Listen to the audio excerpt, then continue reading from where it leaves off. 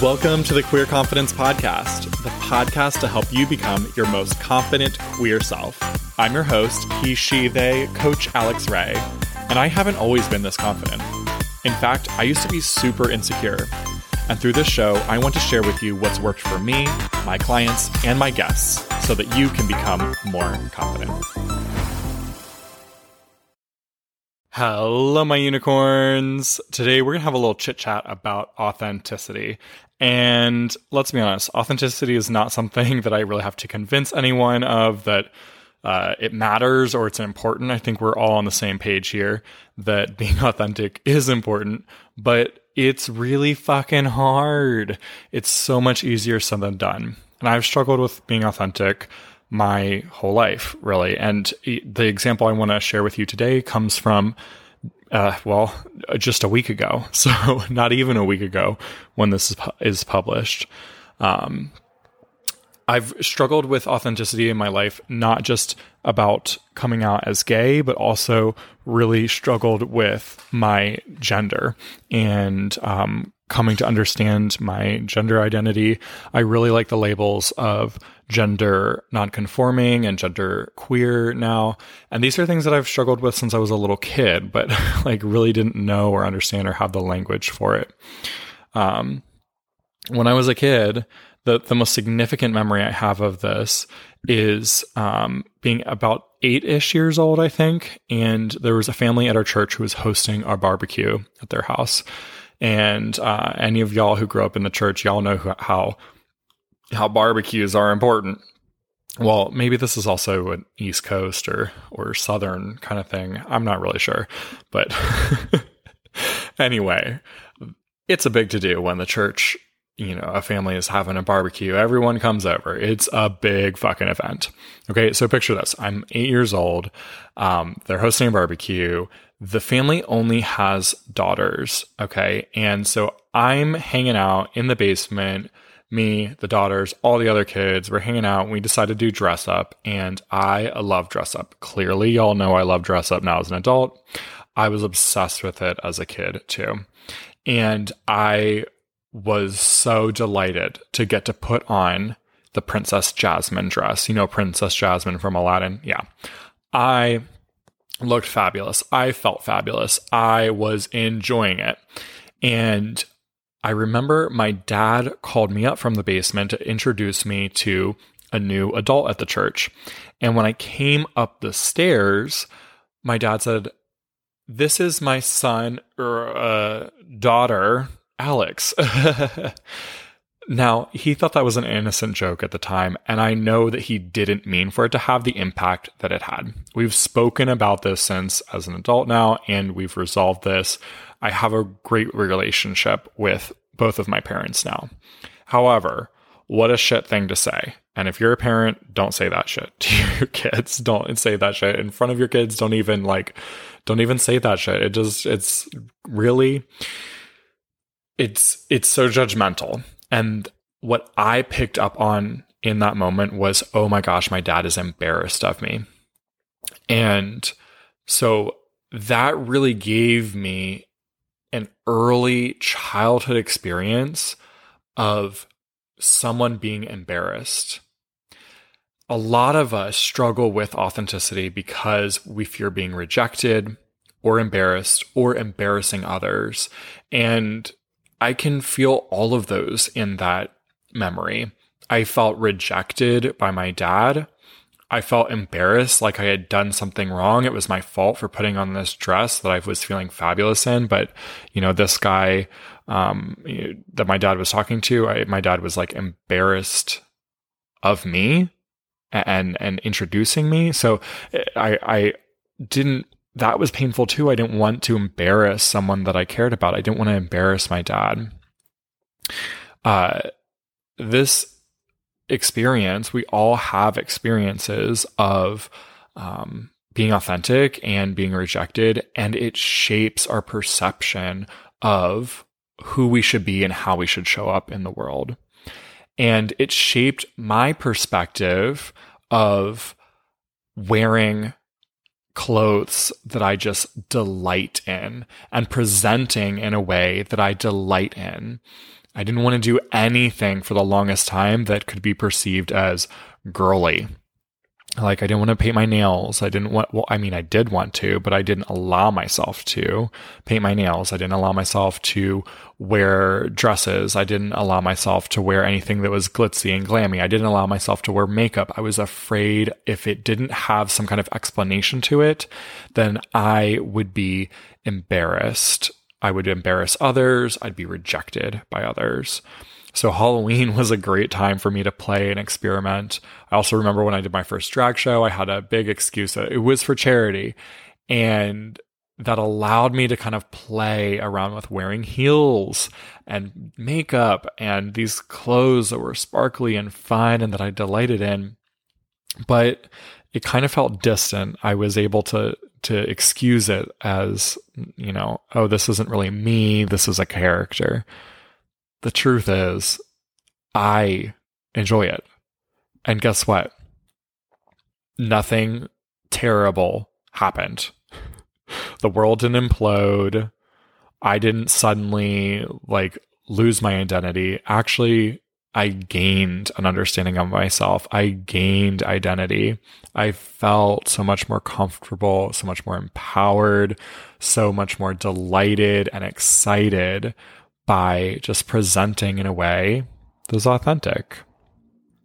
So if you are working on being more authentic, I've got some advice for you. But first, I want to tell you about how I was able to realize this showing up for me recently. So I had a workshop less than a week ago, but I guess about a week ago by the time that you're hearing this. And the workshop, ironically, was on authenticity. And I got coached just a couple hours prior to the event. And I'm so glad that I had that opportunity to talk this through with a coach, because I was kind of nervous and feeling uncomfortable for the event. And I wasn't really sure why. And in that coaching conversation, she helped me realize that it was related to that memory. My fear of authenticity was showing up there. Whenever actually I'm doing anything that delights me, whether it's dating, whether it's a workshop, whether it's dressing up, whether it's coaching in a way that feels really authentic and we're exploring gender and sexuality. Oh my God. Every time I'm doing things that delight me, I said every and then frequently, whatever. I would say frequently / most of the time when I'm doing something that really delights me and lights me up, when it feels really authentic and free and empowering, I get scared. I get uncomfortable. I feel uneasy. I feel like something is wrong. And it wasn't until this coaching conversation last week that I discovered with her, oh my gosh, it's all related to that memory. I'm afraid that if I'm too authentic, then I will harm others, or others will be embarrassed by me. And I don't want to do that. And I'm scared that they'll reject me if I'm too authentic. Doing a workshop on authenticity, dressed as authentically and fabulous in my purple fuzzy coat jacket thing with beautiful purple eyeshadow and some gorgeous highlight on my face.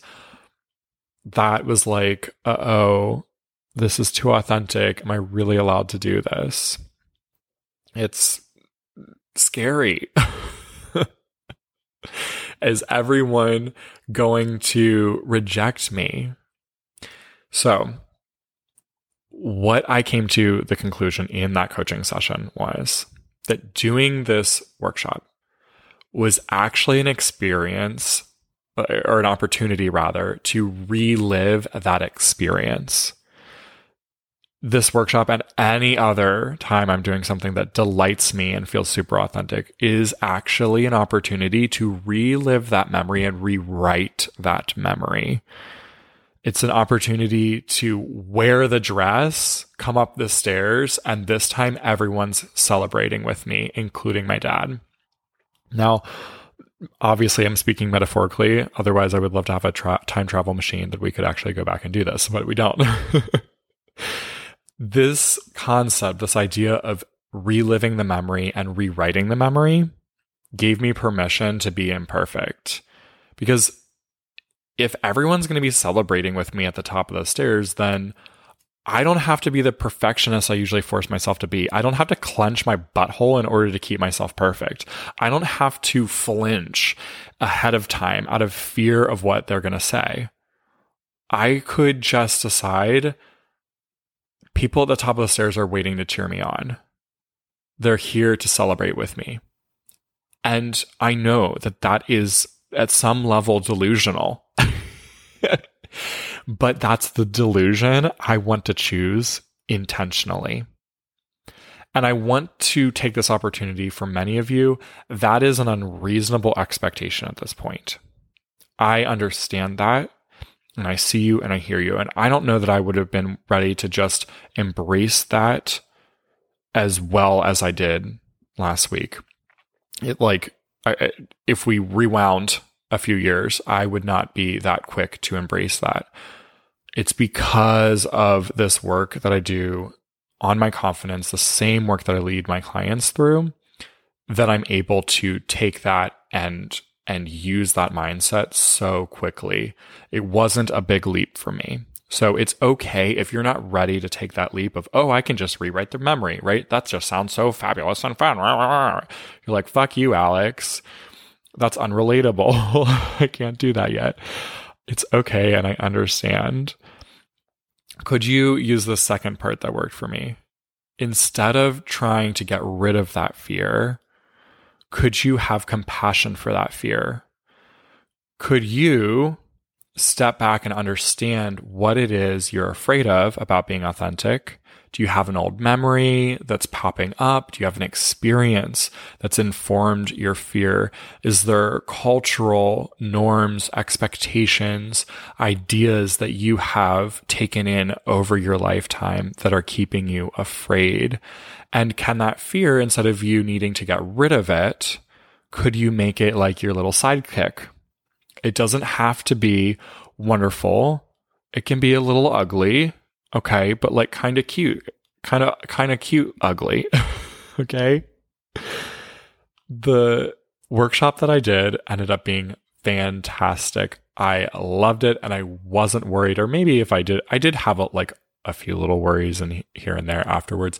But I would say it was the least worried, the least anxious I've ever been about any workshop, and I wasn't flooded with thoughts of, oh my God, am I embarrassing? Is something wrong with me and how I present?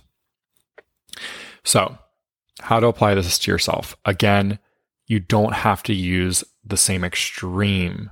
You may not be able to go to the extreme that I was able to go to, and that's only because I've had years of practicing this. Use the Confident Queer method. Remember, 1, be willing to be uncomfortable. That's going to be your best tool here, because the more you avoid being uncomfortable, the more you push against it, the stronger it's going to be. So start with being willing to be uncomfortable. Embrace that fear or discomfort or worry that you have about being authentic. Ask yourself, what is the bad thing that might happen if you are authentic? And ask yourself, do you have any early memories of negative consequences from being authentic? This will help influence your understanding of why it is you feel the way that you feel, and exactly what do you feel? How do you feel? Remember that you can use new situations as opportunities to rewrite the story. And how do you feel about the fear now? It doesn't have to leave. You can let that fear be your little sidekick, remember? I like to think about it like an ugly doll. Do you remember those things? I think they were big in the late 2000s, maybe 2010s. I don't know. But the ugly doll, if you don't know what I'm talking about, just Google ugly doll. They're so ugly, but they're so ugly they're kind of cute. You know what I mean? That can be the fear, the anxious, what if story that you have on the side can become your little sidekick. It doesn't have to go away. It can just be kind of like ugly and kind of like barking and biting at your ankles, whatever. It's so ugly, it's cute.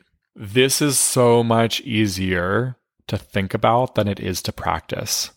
That's why accountability is so important, which is one of the most helpful things about coaching. Plus, when we work together, I'll help you with more customized tools to address your fears and discomfort, and I'll help guide you to the root cause. Again, I wouldn't have been able to find this on my own, so please don't be embarrassed if you can't find it on your own. It's so helpful to have a guide with you who's able to ask you questions and investigate this with you and create a space where you feel safe to actually do that. And we can even practice these things in session. I have a trans client who is practicing changing their voice with me in our sessions. And I've got multiple clients who practice dressing different with me in session so they can practice showing up as their authentic selves. So if you'd like this kind of support to become more authentic, come work with me. And for the rest of you, I'll see you next Tuesday. If you enjoyed this episode, don't keep it to yourself. Share it with a friend so they too can become more confident. You can also help more people find the show by leaving a 5-star review wherever you listen.